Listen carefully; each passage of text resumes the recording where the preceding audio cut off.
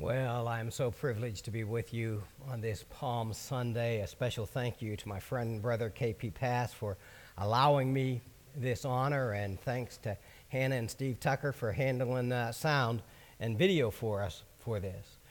Now, most of us in the West are familiar with the events of Palm Sunday, and even if you don't go to church on a regular basis, you're familiar with the events surrounding the Easter season. And though many things have changed over the years, the heart of man remains unchanged. I don't know if you've ever stopped to think about this before, but King Solomon, the smartest man who ever lived besides our Lord, wrote these words: "What has been will be again. What has been done will be done again. There is nothing new under the sun." And I point this out because what happened this morning that we're going to look at in Judea 2,000 plus years ago is still occurring today, not only in our world, but also in our churches as well. Like the people of Jesus' day, so many people are so close and yet so far. Now, this morning we're in Matthew's Gospel. If you have your Bible, we're going to be looking at Matthew chapter 21, and you can turn there if you like. We're going to put it up on the screen for you in a bit as well to help you. But we're trying to obey our civic leaders and our government leaders by meeting, again, by social media and not in person. And we get this, by the way, from Romans 13. There are different people who say different things about this. It amazes me how many people claim that they're obeying God when they directly disobey what He has told us in His Word. But that's a different message for a different time. So Matthew chapter 21, beginning at verse 1, says this: "And they approached Jerusalem. They came to Bethphage on the Mount of Olives." Now let me pause here for a minute and give you a map of how Jesus was coming in to the city. We call this the triumphal entry, and it's very easy for us to miss a very important prophetic reference at this point.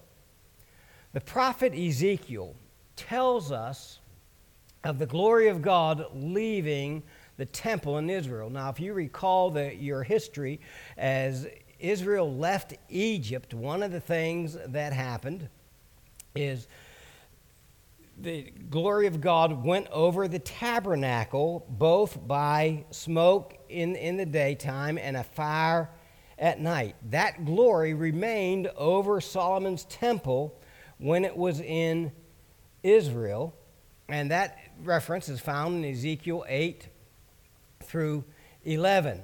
Now, God had been putting up with the empty worship of His chosen people for centuries. He had been pleading with them to return to their trust in Him with their whole heart, and they did not. So, in 722 BC, the northern tribes of Israel went into the Assyrian captivity. Then, in 605 BC, the southern tribes began their Babylonian captivity. It took a number of years to do this. And then around 586 BC, the glory of God, the Shekinah glory of God, finally left the temple altogether. And it did this by moving, first of all, to the eastern gate of the temple, went out that eastern gate, and went across the Mount of Olives towards Bethphage, and at that point went up into heaven according to this reference in Ezekiel. And the glory of God left Israel at that point. Now, it's amazing, we don't stop to think about this, but it's amazing that with the triumphal entry, if you follow that map, the glory of God was returning to Israel in the person of Jesus Christ, and Israel never recognized it. As a matter of fact, Luke records for us, as they approached Jerusalem, he saw the city and wept over it. This is all part of that entry. And he said, "If you, even you, had only known on this day what would bring you peace, but now it is hidden from your eyes. You see, if you miss Jesus, you miss it all. And some people today are exactly like the people in Jerusalem 2,000 plus years ago. You're religious. You participate in the major religious holidays and celebrations. You have an inkling of the truth. You are so very close, and yet so very far. And the even you that Luke talks about refers to you. Not only to the people of that day, but it refers to you as well, because you're close, but if you miss Jesus, if you don't recognize who he is, you miss it all. A number of years ago, there's a story of 3 young men who were sitting on the rim of the Grand Canyon. And these young men were daredevils, and they were very athletic, and they were discussing together who could get the closest, if they ran and jumped, who could get the closest to the other rim of the canyon. And they decided to try that. And the first man ran, and he jumped, and he did quite well. He made it about 12 feet before falling to the valley below. The second young man did a little bit better. He made it 12 feet, 15 inches before he fell to the canyon floor.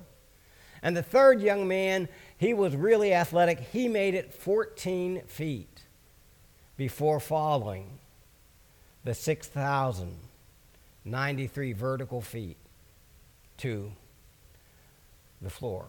So ultimately, they all jumped the same amount, 693 feet.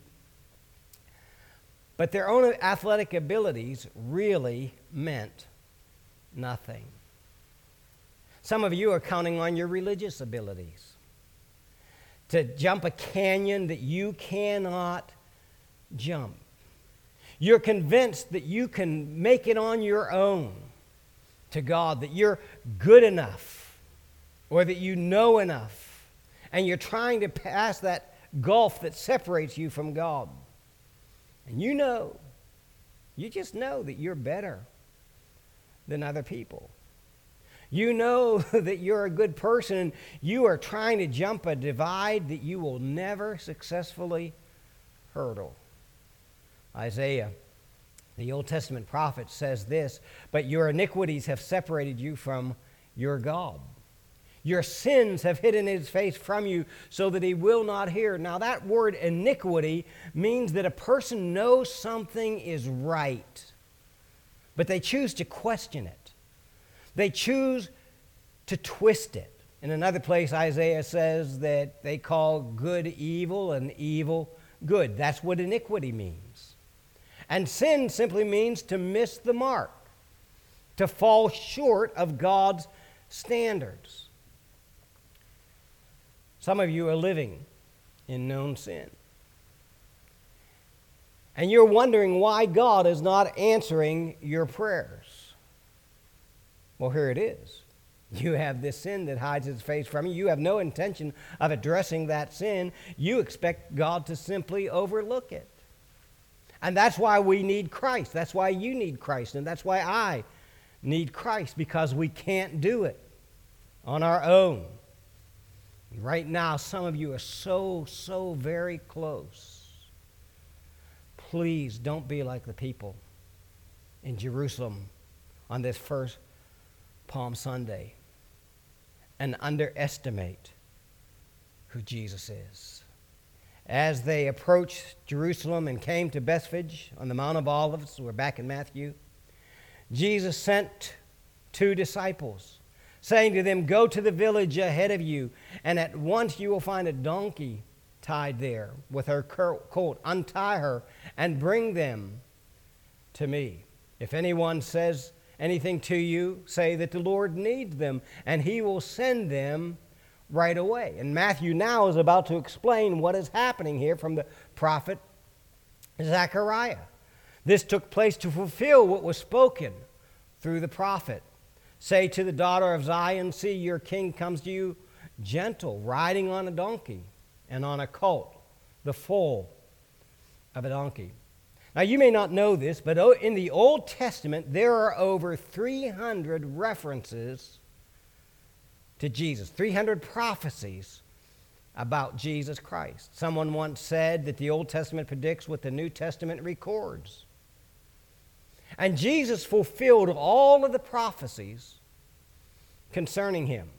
Now, just so that you understand what we're talking about here, Peter Stoner, a statistician, did a study once, and he said if 8 of the prophecies, only 8 of the prophecies were fulfilled, and Jesus fulfilled all 300, but if only 8 were fulfilled, he said the chances of 8 of these prophecies coming true in one person would be 1 to 10th in the 17th power.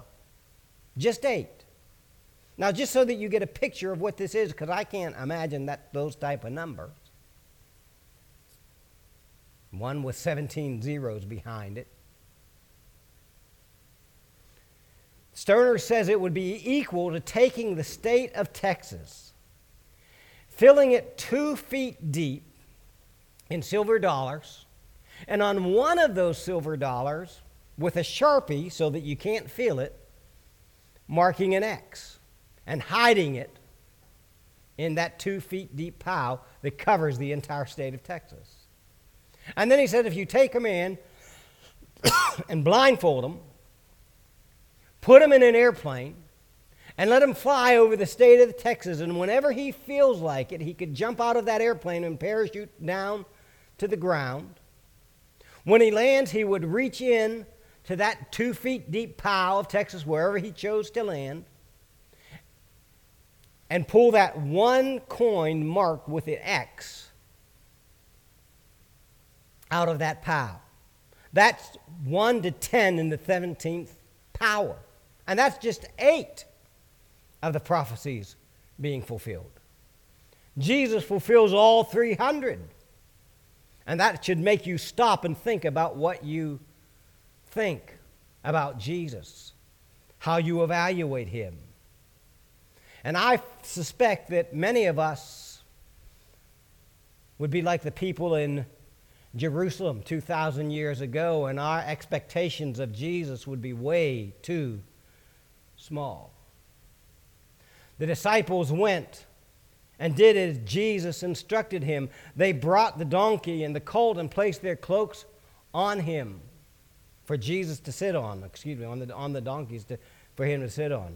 A very large crowd spread their cloaks on the road, while others cut branches from trees and spread them on the road. Now, this is the scene that we're familiar with on Palm Sunday.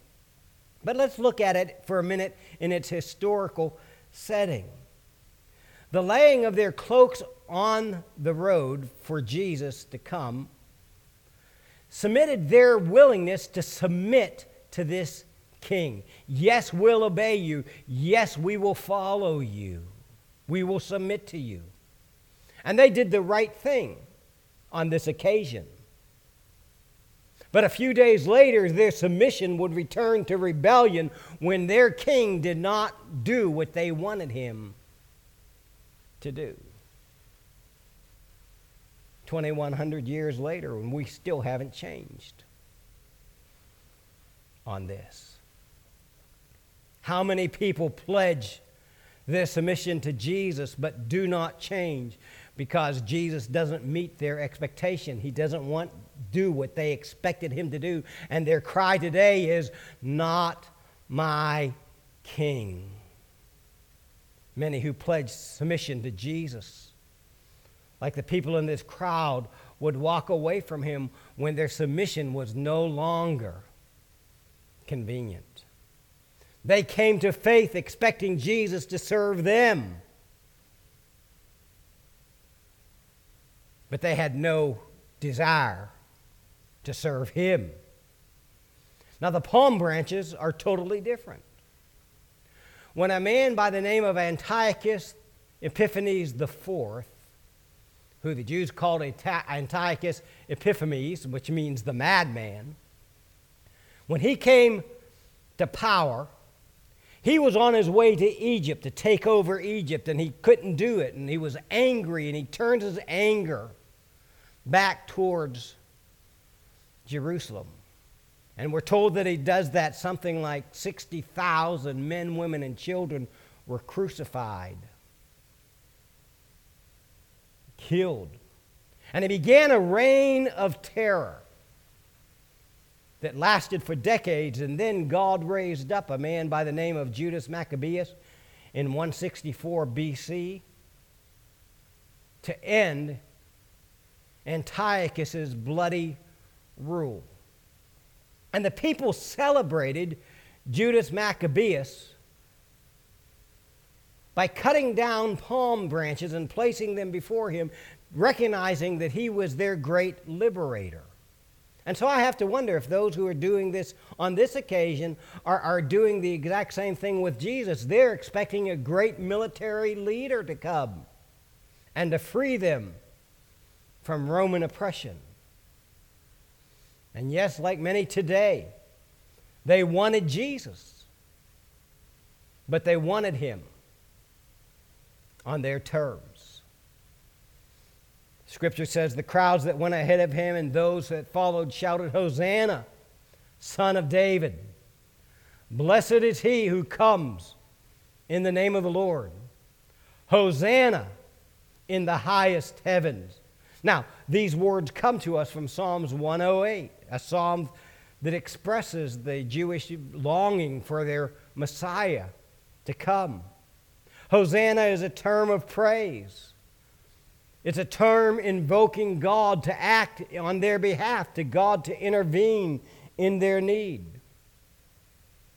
It's a cry, "Save now." You know, we're facing the COVID virus, and that's why we're only on social media today.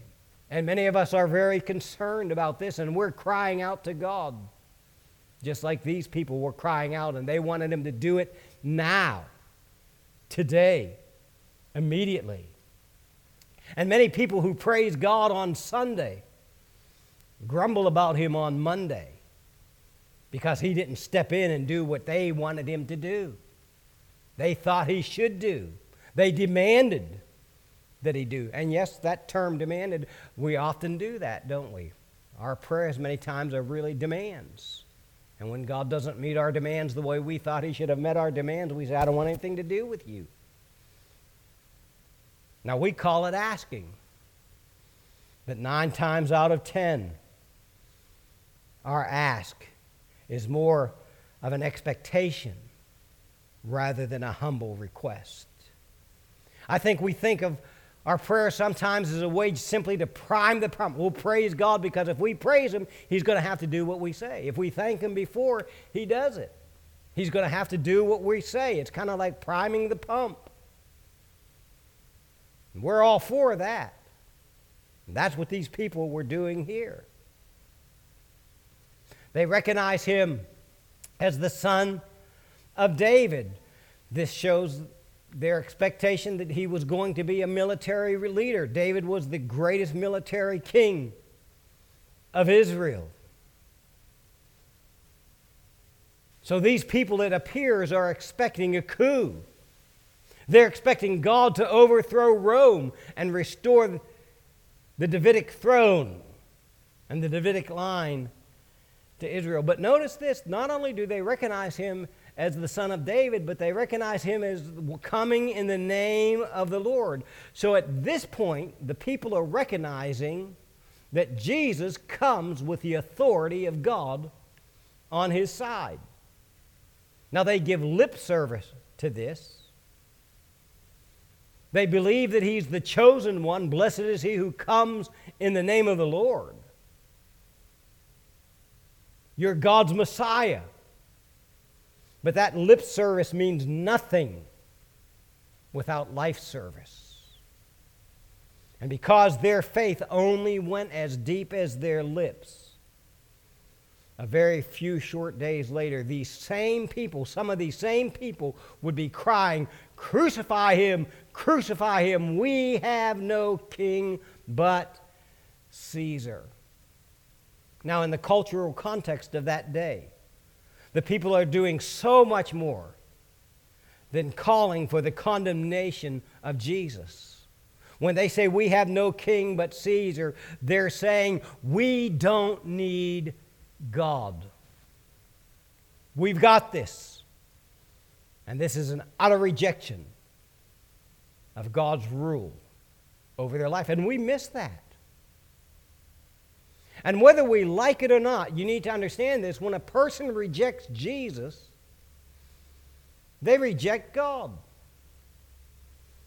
I was watching an interview where one of the front-running Democrats was, for the office of president, was angrily grilling a man from my alma mater, Wheaton College, because the man wrote a thing saying that Jesus was the only way to God, and this candidate was livid about this.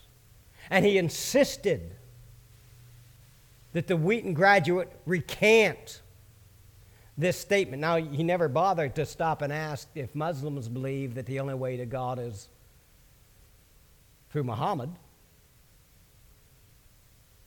For some reason, that wasn't a problem for him. The only problem was that people would believe that Jesus was the only way to God. And he was just purple-faced, angry. I was surprised watching this trial that was going on. And he finally gave up when the man wouldn't recant and said he won't get my vote for this position that he was seeking. Now that is what these people who were beginning to cry on this Palm Sunday, Hosanna,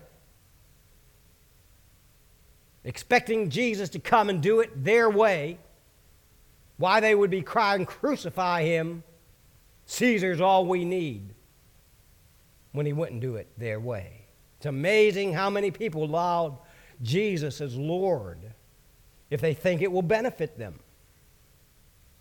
But then they denigrate him as soon as he doesn't do it their way. They seem so close with their words, but they are so far in their hearts.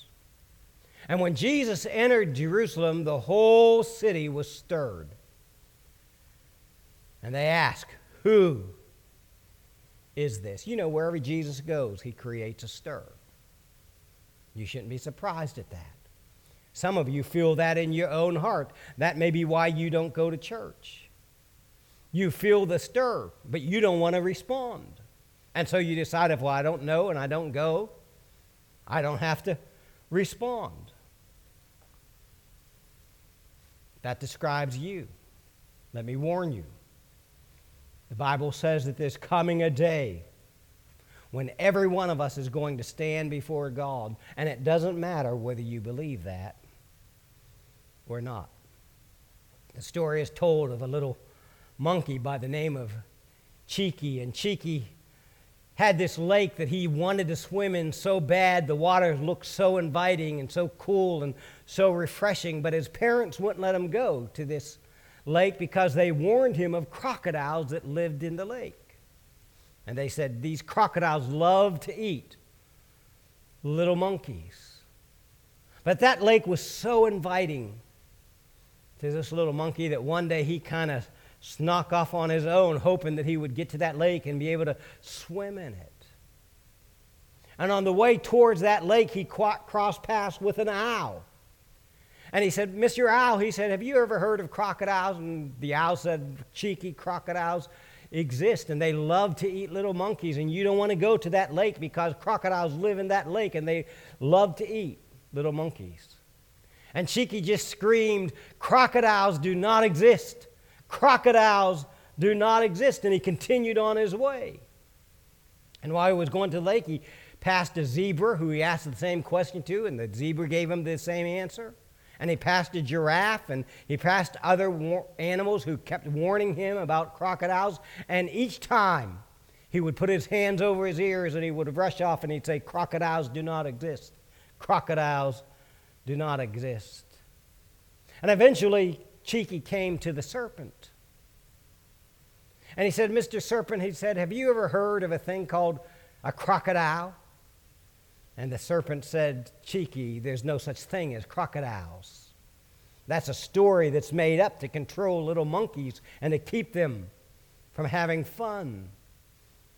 And with that message, Cheeky's eyes lit up. And he ran off screaming, I knew it! I knew it! Crocodiles do not exist! And he ran to the lake. And that lake was all he expected it to be. The water was cool and refreshing, and he was having a grand time splashing in it and swimming and just having a good time, and all of a sudden there was a splash.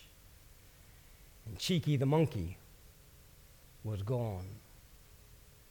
And as that crocodile swam away, the serpent smiled when he heard the crocodile say, Cheeky the monkey does not exist. Cheeky the monkey does not exist. Now, some of you listening today or watching today, you're looking for reasons to deny that God exists. And it's not because the evidence is not there. It's because you want to have things your own way. You think you know better than Him. Here's what you need to know. If the Scriptures are true, and I believe that they are, there's a place in Romans where it tells us that one day we're going to stand before God, and when we stand before Him, we're going to stand before Him, and this is unique to the human condition. We are going to stand Him without excuse. No excuses.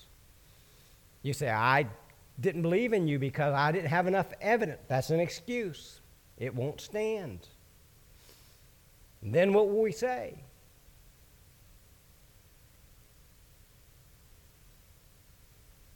And right now, like the people in Jerusalem that first Palm Sunday, there's a stir in your heart. And the question is, who is He? Who is He? And if your answer is like the populace of Jerusalem on that first Palm Sunday, your ultimate behavior will be like their subsequent behavior. You will simply turn away, recognizing Him as a good, moral, religious teacher, one among many. And you will miss Him as the only one who has the ability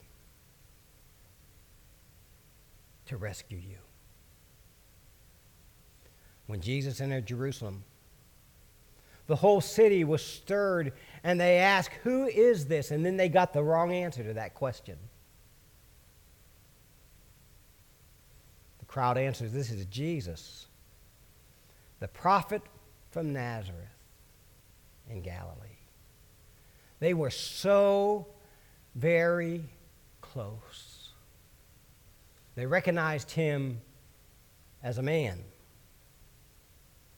and missed Him as God's anointed, their Messiah. C.S. Lewis, an apologist of days gone by, once wrote of Christ, I'm trying here to prevent anyone from saying the really foolish things that people often say about Him, speaking of Jesus, which is, I'm ready to accept Jesus as a great moral teacher, but I don't accept His claim to be God. That is the one thing that we must not say. A man who was merely a man and said the sort of things that Jesus said would not be a great moral teacher. He would either be a lunatic on the level of a man who thinks he's a poached egg, or else he would be the devil of hell. You must make your choice. Either this man was and is the Son of God, or else he's a madman or something worse. You can shut him up for a fool. You can spit at him and kill him as a demon, or you can fall at his feet and call him Lord and God. But let us not come with any patronizing nonsense about him being a great human teacher. He has not left that open for us. He did not intend to. They were so close, but so far. How about you? Where do you stand this morning? Are you ready to accept Jesus as Lord, or will you persist in wanting him merely as legend? Will you accept him as Savior, or will you relegate him merely as a prophet from Nazareth whose life ended on a cross? He did die on a cross. He died for you, and he died for me. He's the only person that was born with the purpose of dying. Someone once said, he came to die on a cross of wood, though he made the hill on which it stood. So he did die on that cross, but he rose 3 days later. And we have numerous eyewitness reports to that fact, both biblical and non-biblical reports. In fact, when you think of it, we wouldn't even have a Bible today. At least we wouldn't have a New Testament if it weren't for this event, the resurrection of Christ, that took place in history. And I'm sure that KP is going to speak on that next week, so I'll not steal that thunder. But today you have a choice. You can decide for him and accept the evidence, or you can turn away from the evidence and decide against him. Now is the time of decision. And you need to decide. And not to decide, it's to decide. The crowd found that out. Those who were pledging allegiance to him as king on this first Palm Sunday, who thought he was going to rule Jerusalem the way they wanted him to rule Jerusalem, just a few days later would turn against him, and they would cry out, "Let his blood be on us and on our children." Don't miss that. Your decision today will have an impact on your children's decision tomorrow, or your grandchildren's decision. Rejection of Christ is not a decision that impacts you alone. Acceptance of Christ is not a decision that impacts you alone. You can spit at him and call him a demon, or you can fall at his feet and call him Lord and God. But let us not come with any patronizing nonsense about him being a great human teacher. He has not left that open to us. He did not intend to. So close, yet so far. And unless you recognize Jesus as the Son of God, the one who came to heaven to love you and to forgive you, to die for you,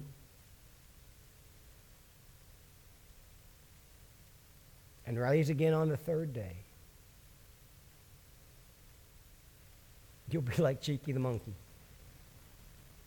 Doesn't happen until you stand without excuse and judgment.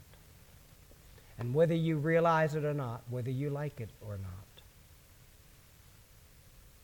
there's coming a day when every one of us will stand before the throne of God. And when we do, you will face him either as your Savior or as your righteous judge. Which will it be for you? Let me pray for us. Father, thank you for preserving this story for us from the life of Jesus through the pen of Matthew.